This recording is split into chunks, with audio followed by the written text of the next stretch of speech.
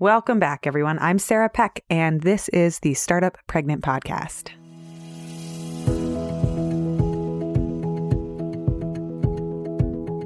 One of the things that really knocks women off their feet in the transition to motherhood is the time period after having a baby and then transitioning back to work. And for a lot of women more than men, what ends up happening is they don't have a good enough parental leave policy, or they don't have enough support, or there isn't available childcare, or the numbers don't work out. And so for one reason or another, women take a lot longer to stay at home and raise children, especially in the United States, before returning to work. And so there ends up being this gap in their career path or their career track, where there's 1, 2, 3, 4 years where they're doing the incredible work of making babies, which is not a small project. I will editorialize right now. That is a huge project and something crazy amazing that women do. But then they get to this point where you have to figure out, how do you get back into the workforce? What does that look like? And for a lot of women, there are challenges of confidence, of emotional readiness, of skills training, of networking. There are all of these hurdles for getting back into work, let alone some of the internal and external perceptions and cultural norms about who you should be and what you should look like and what you should do. So today I get to interview Rita Kakati, and she is the founder of Be Bold, Be Uma, and they are specifically dedicated to empowering individuals and women to succeed at life and work after a career break or some form of transition. They're based in New York City, but they have offices in San Francisco and London. And the company Uma was named after the Hindu goddess Uma, who is a mother, wife, sibling, and daughter. And she named it such because she wanted to depict the many hats that women wear. So a little more about Rita, because she's really fascinating. She has more than 15 years of experience in finance and healthcare. She spent 10 years at Goldman Sachs in London, and she's a fierce advocate for diversity and equality issues. She was awarded this prestigious Excellence in Citizenship and Diversity Award for her outstanding contributions at the firm. She then led business development at a CNS clinical trials service provider and then relocated to New York. This is a high-powered career woman we are talking to. However, she, when she went to have children, ended up taking a significant break. And it was then that she found the inspiration and the motivation to start Uma. She is also a classically trained Indian dancer and an oil painter. So I cannot wait to have you listen to this episode. Welcome to the Startup Pregnant Podcast, where we talk to creative leaders about what it means to be an entrepreneur and a parent. I'm your host, Sarah K. Peck.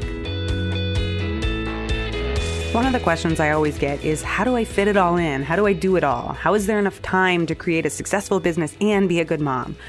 And it's not about doing more. It's about working smarter and figuring out what's important in each of those hours. For me, feeling engaged and on top of my game has a lot to do with food and how I nourish myself. If you want to know more about good nutrition and eating well, I am thrilled to tell you about the sponsor of this episode, Alavita Nutrition. They make everything about healthy eating and eating better easier for new moms and for busy women on the go. The founders, Anna and Megan, are both entrepreneurial powerhouses juggling careers and growing families, and they totally get it. So they give realistic solutions for getting healthy food on the table. They're registered dietitians. They help people get pregnant.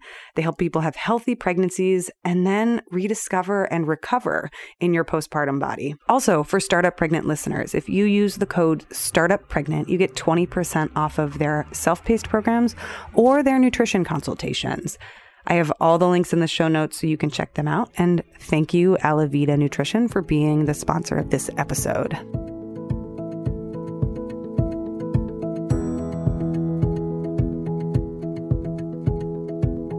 All right, everyone, I'm so excited to welcome Rita to the show. Rita, welcome. Thanks for being here. Thank you for having me, Sarah. So I want to ask my favorite question to start the interview, which is, would you tell us about your morning? What time did you wake up this morning? And what do you do first when you wake up? Well, the kids generally always wake me up. I set an alarm for 6:15 a.m. every morning, but they miraculously always get up at 6. And Mine too. Usually my son generally, he just runs into the room and wakes me up. He needs to go potty, literally drag me out of bed. And that's my first morning call. And then dressing up my daughter and getting her ready after that. And how old are your kids right now? So my daughter is 3.5, and my son is 5. Okay. And so what's the morning look like, getting these two children wrangled and all the other household things that you do? It's pretty crazy. It's busy, I guess, like every other parent out there. So we just have to get the morning routine done. My husband and I both work, so we have to kind of get ourselves ready in the process, get them fed. They're both doing summer camp this week as an example. So it's an extra step for them to do.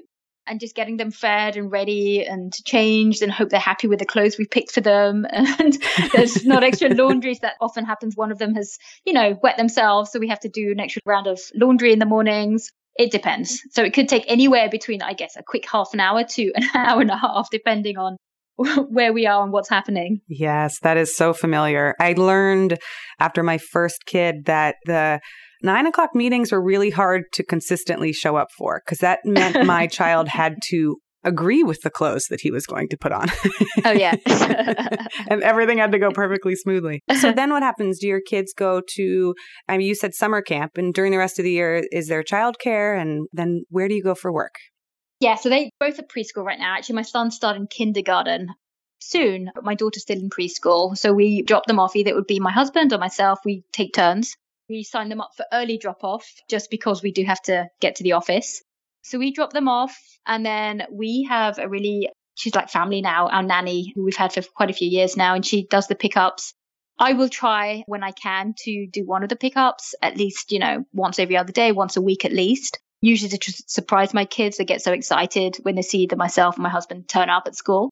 And where I work actually in Midtown in Manhattan at my company, Uma, which is really focused on helping mothers like ourselves get back to work again after a career break. So that's sort of what I do the rest of the day. So this is something I really wanted to have you on the show to talk about, because one of the things that you focus on in your work with Uma is how difficult and challenging that transition from taking time away to do mothering can be, and then what it looks like to go back to work. And you have a whole company designed around supporting women. Can you first tell us about how you got the inspiration for this company and how you came to start it? Like, how was Uma born? Sure. So my own background is I actually came from investment banking from the UK, and I did that for 10 years at Goldman Sachs. And then I transitioned into the healthcare industry, and I was in business development. So I was traveling around the world doing that. And then I got married and I moved to New York. And soon after, I was pregnant with my son, who's now 5. When I was pregnant initially with my son, and I went to speak to my, at the time, boss, I had the conversation. I still remember going in feeling really excited about announcing that I was pregnant to the world and, having this next step of my journey starting. But I was very, very surprised at his response. My benchmark was the UK, where I would have got up to a year off, paid leave, and mentored going back to work again. But instead, I was offered 6 weeks leave, unpaid, and I'd had to file for disability to get it. So to me, that was not just shocking, but it was just like a slap in the face. I remember leaving that meeting just being on the verge of tears, going in feeling really happy to leaving, almost feeling like I'd done something wrong and I was being punished, almost like I was a child and I was caught stealing or something like that. And it was a very, very harsh reality. So I ended up quitting that job, and I ended up taking almost 4 years off to raise my 2 children. My daughter, she was born 21 months later. So I took almost 4 years off to raise them. And when I thought about going back, so when they were both at preschool and I had a bit more time on my hands, I couldn't believe how hard it was because I had that gap on my resume. I went to meet just friends of mine really for informal coffees, but there was a complete fixation on the motherhood gap, really. It's like all of the experience I had in my banking, my finance days, and my pharmaceutical days just didn't exist. There was just a concentration on whether I still had it even in me to work again, let alone the fact that, and I tell people this all the time, that, I thought I was working hard when I was in investment banking and traveling all the time. But That's nothing to being a mother. It's 24/7. You are sleep deprived. You are arguably the best cook, cleaner, housekeeper, nanny, chef, everything in the world. But you do not get any recognition for it because you're not paid for doing it. It's something like you take, you do, and it dampens your confidence after a while. I lost my confidence when I'd been out of the workforce, and I would think of any excuse almost not to go out. We used to have this babysitter that came once in a blue moon for date night. And I would think of any excuse not to go out. My kids were both sleeping through the night. And I would come up with things like, well, just in case one of them gets up in 8 hours, I might just stay back, just the silliest excuses ever. And the main reason for that is because I didn't have the confidence to go out. I didn't feel good in myself. I almost thought, what would I talk about if I went out? These are old friends or old colleagues, certainly of my husband's. And what would I talk about? Would they value anything I have to say? That is such an emotional struggle and something that we take for granted, that we all go through. When I chose to go back to work, it wasn't just a matter of getting out of bed one day and said, hey, I kind of want to start a job. There's so much more to it. There is an emotional element to it. How do you maintain that family dynamic? Even having that conversation with my husband and saying, hey, I'm thinking of, going back to something, in my case, starting my own thing. And my kids, they were used to seeing me every single day doing the drop off and the pickup. And it was just me, to then having to think about, well, how do I even hire a nanny? What do I do? And that was a really hard thing for me, to kind of step back from being 100% mother to balancing that with saying, okay, well, I need to have my own life after a while. So this is something I think that's so interesting, because so many women face this. And sometimes it's like a tumbling downstream kind of effect. It's not like they would have planned it this way, but they end up taking time off, and then childcare is really expensive. So they take more time off, and then it ends up being 2 years. And then you get in this spot where you're just stuck a little bit. Like, what does it look like to go back to work? And what am I doing? And how do I get out of this? I would love to know more about your experience. Did you intentionally want to take time away to be with your kids? Or what was the impetus for making the decision for the time that you took at home? What was that like? Yeah, I mean, initially, I quit my job when I thought, well, I'm not just taking 6 weeks off. That was just way too short for me to even consider. Once I got into the whole motherhood thing, because initially when I was working, I was in the corporate world, I was traveling. I didn't have any clue what it was like to be a mom. Initially, when I was pregnant and my son was sort of inside me, I was thinking, well, when he's born, I'll just take him with me, and I'll just, wherever I travel, they've got really good childcare facilities, I'm sure, at these hotels. I'll just stick him in there. I mean, little did I know that, what about feeding? What about breastfeeding? And what about this? And potty breaks and that. You don't even think of things like that. Such a mental gap. It's so hard. Yes. You have no clue, because there isn't really any support out there, even for pregnant. And what do you do, and how to prepare you? And what if you think about taking time off, and how to go back? So these are part of the things that we try to address at UMA. We go on that journey with you. And it was hard for me. And then for me personally, I actually took 4 years off, as I mentioned. And I fell in love with every single thing my kids did every day. And I was completely opposite. I could not picture myself doing what I did when I had my working hat on months earlier. So it was a very, very different change for me. And then again, going from that to feeling, oh, you know what? I want to go back to something. And for me, the way I realized I needed to go back to work was actually quite a different story. I had to travel very suddenly to India, actually, for family purposes. And at the time I thought, well, I'd always traveled with my kids in the past. Every time I'd go to the UK, I'd take them both with me. I'm very used to doing that journey. But I thought, India, I don't know. What if they get sick? What if they get malaria? What if they get dengue? Whatever it was, I just thinking these worst case scenarios. So I didn't take them with me. And in hindsight, I probably could have done. I mean, there was so much help available. When I went, it was just me. I was suddenly back to almost being single me again. You didn't have my husband. I didn't have my kids with me.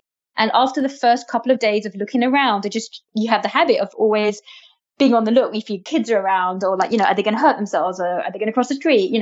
Then I almost forgot about that. And I just became me again. I'd met old friends, family that I'd worked with before. And, even jokes that friends were making, I just laughed at them. And this was the first time I actually laughed at something for me, rather than something funny my kids have done, or something else that I saw on TV that I thought was cute, Yeah. And I realized that I missed me. And that during my journey of motherhood, where everything was 110% focused on the kids during the day, I'd forgotten who I was. And, little things like my husband would get home from work in the evening and he goes, "Hey, how was your day?" My day was the kids. So, after a while, you kind of feel like you run out of things to talk about because for myself, because we're like, "Okay, so did you read anything interesting today?" I'm like, "Well, we read Goodnight Galaxy again." Or, did you see anything interesting on the TV? Well, yeah, we saw Peppa Pig or like Thomas the Tank Engine, whatever it was. So basically everything was 100% about the kids. There was nothing that I had in my life or my day. And I didn't realize that until I was taken out of the situation. So I didn't realize what an emotional struggle almost it is when you feel like you've almost lost part of your own identity when you put on that motherhood hat on. And that's when I know, you know what? I miss me. And when you realize that, if you realize it, then I thought, okay, I've got to do something about it. And that's really what started off my process of thinking I need to find something and getting on that journey of, speaking to old friends and colleagues, and then eventually thinking, you know what, this is hard. And there's definitely an issue out there where people are almost denying that motherhood is an actual job and it's an actual process and arguably the hardest job on the planet. I want to do something about that. And when I was off with my kids, taking them to their classes or, their gym classes, music classes, whatever it was, I had met so many other incredibly talented women in that journey. They had their own unique stories, but very, very similar, where something had happened, like if they'd chosen to take time off, it was hard to go back in, or they felt they couldn't do it again, or they'd gone and met some recruitment or headhunting specialist who almost brought some of them down to tears because of how bad they made them feel because of that gap on their resume. And that's when I thought, you know what, something needs to be done about this. And that's really what planted the seeds for starting UMA, to empower these incredible women to kind of get back on their feet again and to help them sort of re-explore the workforce again. What you're saying is so interesting because when you take something that is all-consuming and full-time, like caretaking, and then you isolate one person to do it, usually, almost always, women, and then you ignore it culturally. You make it invisible, you ignore it, and you also make it financially invisible. There's no value system in our economic understanding. It's like a complete brain switcheroo. I'm trying not to swear, but like a brain twist. Insert the F word there. But it's just such a mind beeper. And I'll say that there's a friend of mine in our local neighborhood. He's a stay-at-home dad. And I remember we went to the park to hang out with the kids together and we were asking him questions. And I was like, "Oh, have you read any good books lately?" And he looked at me with these vacant eyes and was like, "Books? For myself?" And I realized it applies to any human that is quarantined into nonstop parenting. It just happens to be for all women in the society we've built, but it is really, really challenging. And I think then you feel like you're in quicksand or you don't even know who you are and you have to get out of it, which is, I think that's so cool that was the catapult for you to start UMA. So tell us, what is UMA? What does it do? And what was it like to start it? How did you get started? Yeah, so it was literally an idea out of doing something to help, these women. And initially, the reason I thought about it was because there were so many gaps in my own journey. I thought, well, how can I fill those gaps? The first thing was that, I lost my confidence, and that is a major thing. So we set up networking events that we have periodically in the cities that we set up in. So we set up in New York, and we have these networking sessions where the purpose of that is to bring these incredibly talented women together as a forum, just to chat, just to listen in. And we have guests come on, we have panel discussions, we have speakers. And the whole point is to feel empowered again, feel yourself, feel strong when you come in. I mean, I've been to lots of networking events where you can just go in and you have some people that just go straight in there and then, chatting away and giving out business cards and whatnot. And you have others where you kind of have, go around the side and they sort of feel it out a bit and they don't really say much, but they're observing. At our networking events, it's more of you can call it a bit of a support group in a way too, but everybody feels empowered. When people come in, they meet people, like-minded individuals that they can meet. It could be even someone that offers them a future job because these are accomplished professionals that are there too.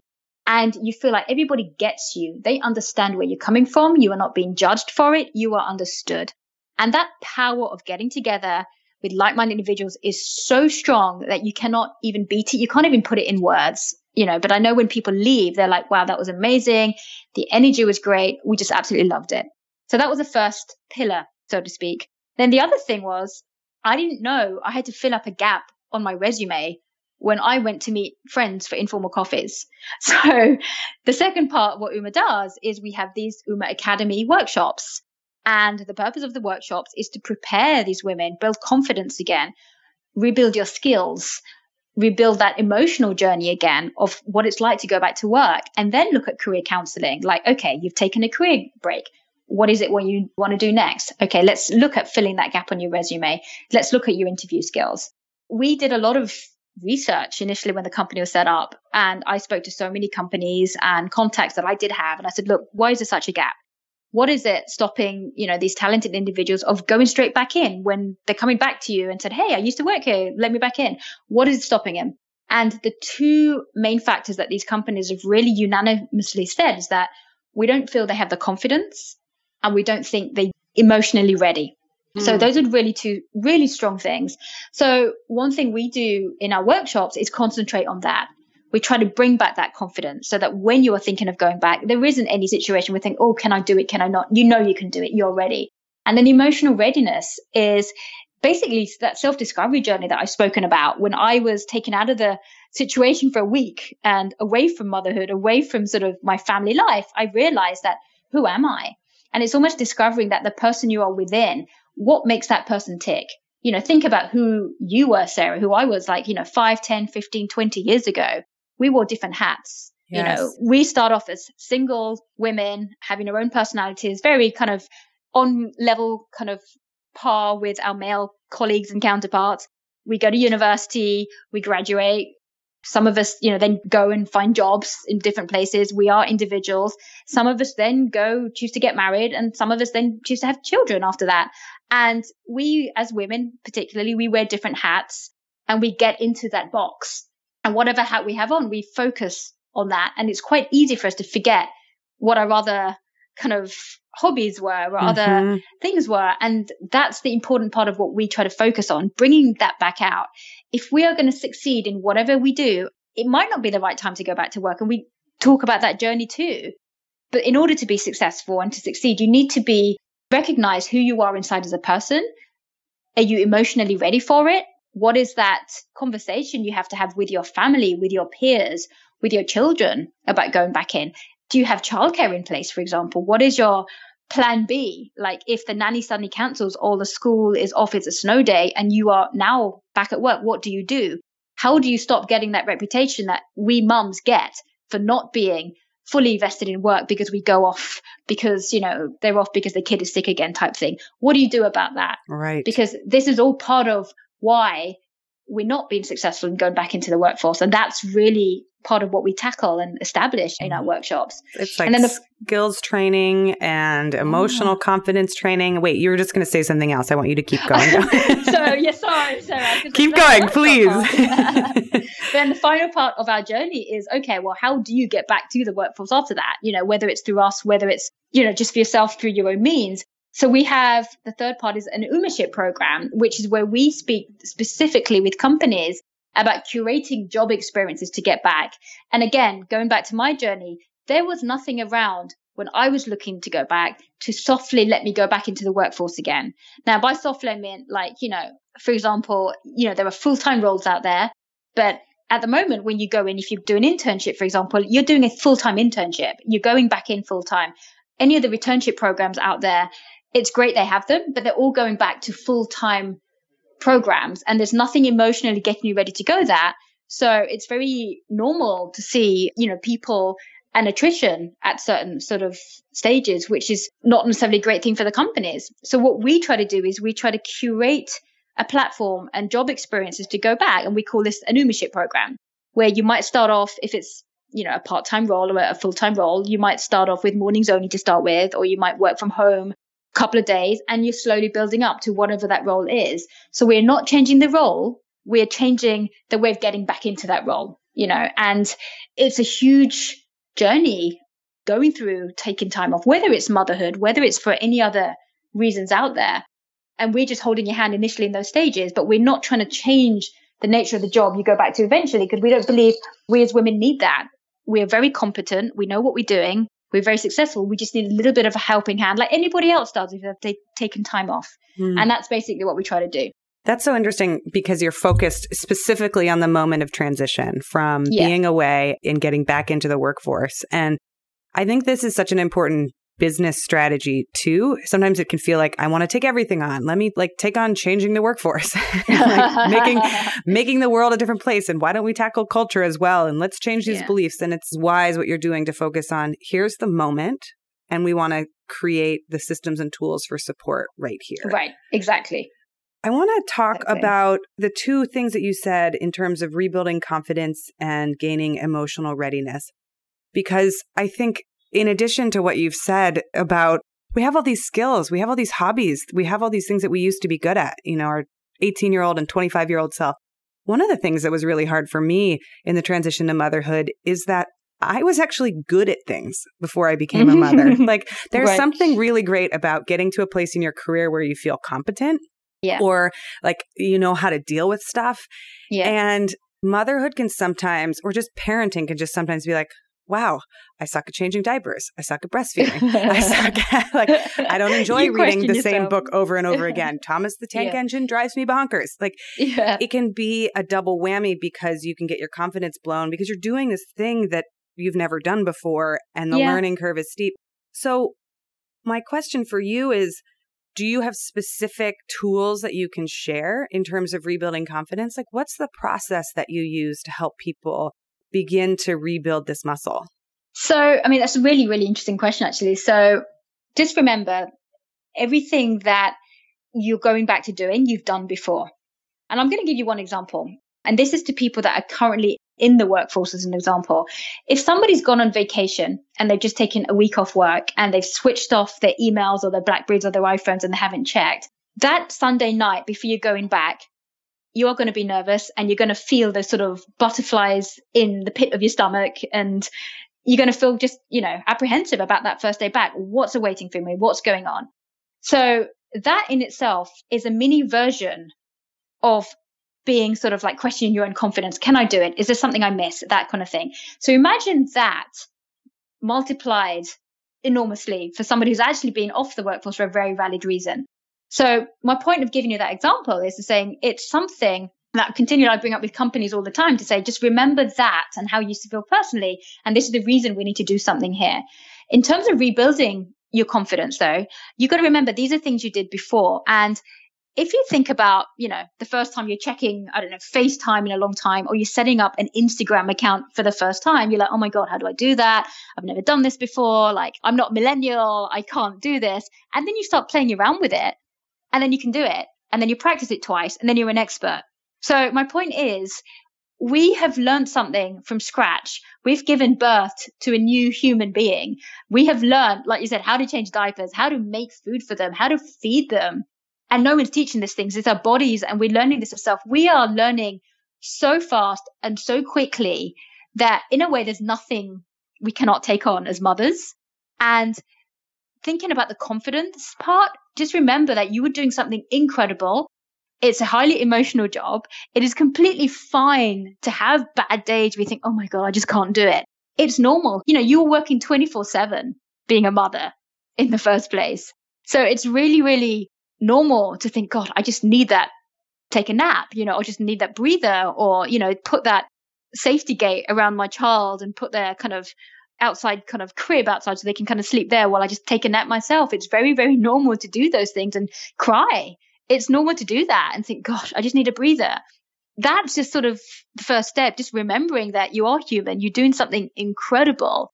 And if you want to go back to something you did before, and it's the right thing for you to go back to, it's absolutely possible because you did it before, and you'd be so surprised how quickly you pick those things up again. So, yeah. That's such a key one. I remember when we chatted before we got on this interview, we were talking about how it can feel like it will take 3 to 6 months to get back to it on a job. And most women actually find it takes 1 to 3 weeks, maybe 6 weeks. You've got these old skills and you're like, I've known how to ride a bicycle for a long time. The first day was a little tricky, but by Saturday, my seat hurt a little bit and then the next week was fine.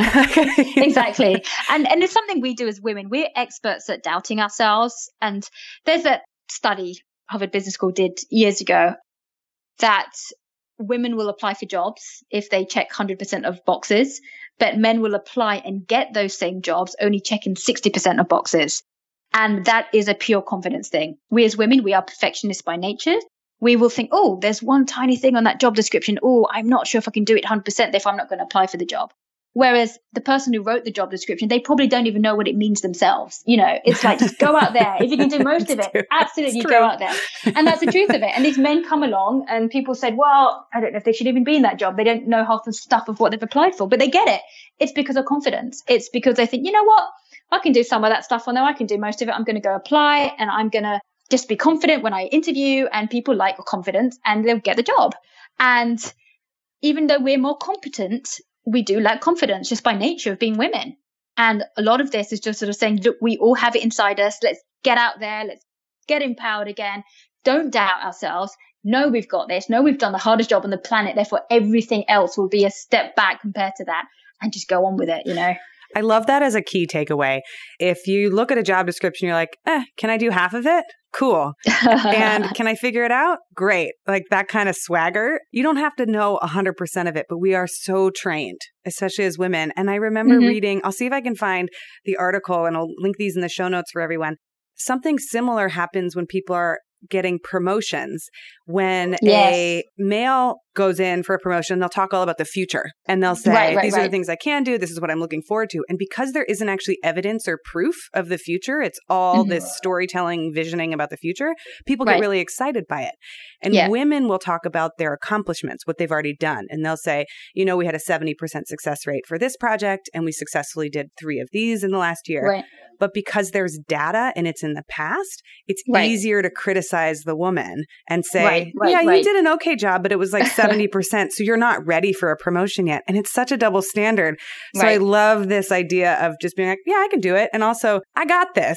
Although so much easier said than done. Do you have any personal strategies for, I love this word swagger, for like getting your swagger? Like, do you have routines? Do you have ways that you dress up or habits that you engage in? Do you ever do pep talks? Like, what does that look like for you? Yeah, so absolutely. I mean, in fact, one of our sessions, our interview session that focuses on that, because the way you dress, that gives you confidence. You know, an example, if you're going out and, you know, you brush your hair or you get your hair done, you just feel a different way. If you just stand up and your posture and you have kind of a straight back and you put your shoulders back and you put your chin up a bit, you feel like you can take on the world a bit more.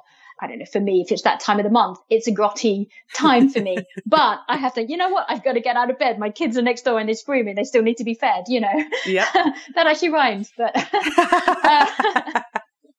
should write a song on this. But you've got it. You have to like get yourself out there and you think, I can do this. And like, what's ahead? And you look ahead. And to your example that you gave about, you know, getting promoted at work, you look to the future, you look ahead. Every morning when I sit at the breakfast table with my kids, with the night before, we chat about what we did, but we talk about the day ahead. What are we going to do today? Sometimes my son is like, oh, I don't want to do this. I don't want to do that. Or it's something new. And I'm like, hey, but what are we going to do? And oh my goodness, did you do that yesterday? Well, think about what we can build today. Why don't we go in there and ask the teacher if we can build something? So we always talking about the future, what we can do, because I want to instill in my kids the future of how I think, you know, you can get empowered. Always thinking about the future, always thinking about confident things, about creativity, about empowerment, that vision you have, because you all have it, but we doubt whether anyone values our vision. Of course they do. Just let people hear it, but don't doubt yourself. You know, so don't say, but, and justify it. We justify ourselves a lot. You know, I joke about people all the time in one of my workshops we put on that when men leave the desk, they just leave the desk and they leave and say, hey, you know, if you need to contact me, just, you know, give me a call. If women leave the desk, it's like, oh, I'm just going to go and use the restroom if that's okay. Right. So it's like, you know, people don't need to care about everything you're doing, but just go, take it back. And then people are going to start sort of separating that stereotype, thinking, oh, she's gone off because her kid needs to go to a doctor's appointment. Just leave the desk. If you need to go, just leave the desk and say, hey, I'm going to be off, but you can contact me and I'm going to log on later on if you plan on doing so. The rumor that men get is, oh, they must be interviewing somewhere. You get that same rumor as well. Let people say that about you, you know, and it's easily, you can do that. It's just changing mindsets. one person at a time, and it can easily be done. That is it's hysterical. all in that swagger. I'm getting a little bit of a like playful attitude right now where I want to just pretend, where I pick up my cell phone. I'm like, oh, this is a really important client. And I go, and I'm going to the closet to pump. But no one needs to know that. Right. There is a bit of that pretend, which I think you can exercise like a muscle. And I love what you said about getting dressed. I didn't start wearing red lipstick until I was in my 30s. And I remember it was earlier in 2018, this year. I had just gotten through the first trimester of pregnancy, and I had spent so much time being exhausted and fatigued and vomiting and basically feeling incompetent. I had a hard enough time responding to emails, and I was like, everyone knows that I just am not able to keep up. My husband came in, it was like late one night, and he was like, basically, do you want a nookie? Like, do you want to, do the stuff? And I just burst into tears. And I remember saying, I just have to feel like a competent human being. I have to feel like I can actually hold myself together. I can't see how you would find me sexy like this. And I can't feel that way. And so the next day I went out and I ordered red lipstick on Amazon. Like I paid the extra $5 to get it shipped same day. And I woke up and I put red lipstick on and I put my nicest clothes on. And I was like, you know what? You're just going to fake this. And I felt better within a couple of days. And I mean, for people who are curious, yes, we did get back in the nookie. But okay, that's enough of that. Like these little tools of waking up in the morning or going out and getting your hair and your nails done just because you want that, like your shoulders back and the posture up. I love that. I mean, it's so important, like you said. Exactly. You're just feeling good about yourself. And with me, it's wearing heels as well. That does it too. I mean, It took me a long time to fit back in my shoes because obviously your body just changes. Yes. And you think, oh my God, once upon a time, I used to be able to walk in these. And now I'm like, literally, I look like I'm just like a penguin right now. Yes. But there's something about once you wear them again, you practice and you get yourself a new pair of more comfortable heels, you just feel taller, you just feel more confident. And that's one of the things with me too. Heels and lipstick and like your nicest outfit. And I swear something between, because I'm in New York City as well, that 45-minute subway ride from my home to the event that I want to go to where it's like women at Forbes and it's this big networking event. If I put on the heels and I put on the red lipstick and I get there, it's like I kind of re-meet myself. I'm like, oh, this is another version of myself that I just haven't said hi to in a really long time. Like she's in there. We just got to like wake her up and get her out. Yes. So you also spoke about emotional readiness, and then it feels like scenario planning. Like you were walking people through, well, what if this happens and what if this happens? And I think that is such an effective strategy because sometimes we can get lost in our brain loops of just worry. Can you talk about some of these kind of scenarios that you walk new moms through or people who are returning to the workforce? Like what kinds of situations do they practice, if you will? The easiest example is childcare. One of the reasons women get the reputation of not being 100% focused on the work is because suddenly if, school shuts down all of a sudden or there's a snowstorm or, some of this thing, you have to literally disappear. As the primary caregiver, you just disappear off the desk. And they think, oh, that's why. And a lot of the time when they've been questioned at interviews and they get what you would call quote unquote uncomfortable questions is because at the end of the day, they want to just know, what are you going to do? Like, is there going to be someone who's going to get the work done at the end of the day? And all they care about is, can you get the work done at the end of the day? And you just have to convince them, yes, you can. Little things like, getting your childcare organized. It's such an important thing, such a thing that you would take for granted. Oh, yeah, I've got that. Could you have a friend, like a parent of a friend of yours that could just do a pickup? If you can't make it one day, your kids can just have a play day, and then you can just sign them up in your school as an extra emergency person to call for a pickup. That's helped me out in certain situations where I've literally been in a meeting. My husband's at work and uncontactable, but we've had like an emergency, another parent who's been very happy to, pick up my kids when the nanny can't get there and they manage to do it. And then the nanny calls in sick. What do? It's things like, well, do you have an emergency, like a sitter type of option or another kind of company that you can call? My Little Darlings is one that I personally use, and it's helped me out so many times where, my nanny suddenly called in and it's time, the school's there. And I've had the occasion where my daughter, my 3-year-old, has been waiting for somebody to pick her up because the nanny's just been late or she's, something's happened where she's been sick or her train is delayed and she cannot get there. So I've had to call up these, companies, and I said, okay, I have them. They're on my favorites on my phone book and I call them up. They get to the school and I have this set routine that I have at home, which is a very simple set of instructions I leave behind for anybody who's having to get into my apartment for the first time and looking after these two complete kids I've never met. And it's little things like that. And obviously, I'll do things and I rush back home when I can. But these are sort of things you can do to stop you from panicking, and having this in place and having someone vetted and reliable that you can kind of rely on for that kind of thing. The backup plan. Yeah. For people listening, we also interviewed Renee Warren. This reminds me of something she talked about, which was having systems manuals or operations manuals for the family. Yes. Which I was just like, oh yeah, yes. Right? Like we have them for our work. It's just like, here's the operations manual for getting into the house, for feeding the children, for putting them to bed. This one's a complicated, So exactly. I want to ask you a serious question too. I think you've written about this on the UMA blog. What is the cost to society if we can't get women back into the workforce? Like, what is at risk here? What are we losing? So remember this, when you first go into the workforce, it's pretty much 50-50 men and women, right? There has been research to show that, once women, go through life-changing events and motherhood is the highest of those, it drops to then 25%. As you get more senior, it goes to 15%. And then it's like, I think at 12% to 5% now, which is appalling as a statistic of women getting back in the workforce, and especially getting into senior positions. There's also been other research to show that companies that do have a level playing field in terms of equal amounts of men and women, and not only that have women in senior positions in the workforce actually benefit themselves and have a better impact on their bottom line. And what is the reason for that? Well, if you think about it, jobs these days are very different to, say, back in our parents' day, or, where it was very much more it was more labor intensive. Now it's a very service oriented, all of the job markets out there.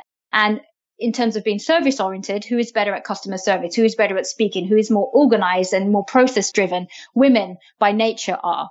So it makes more sense that women should be in these positions and more senior positions of control and leadership and guiding different companies in their diversity initiatives, in their board meetings, in their steering committees, because ultimately it's better for the company in terms of moving forward. Women are more empathetic. We know that. And it's better for society as well to get them utilized.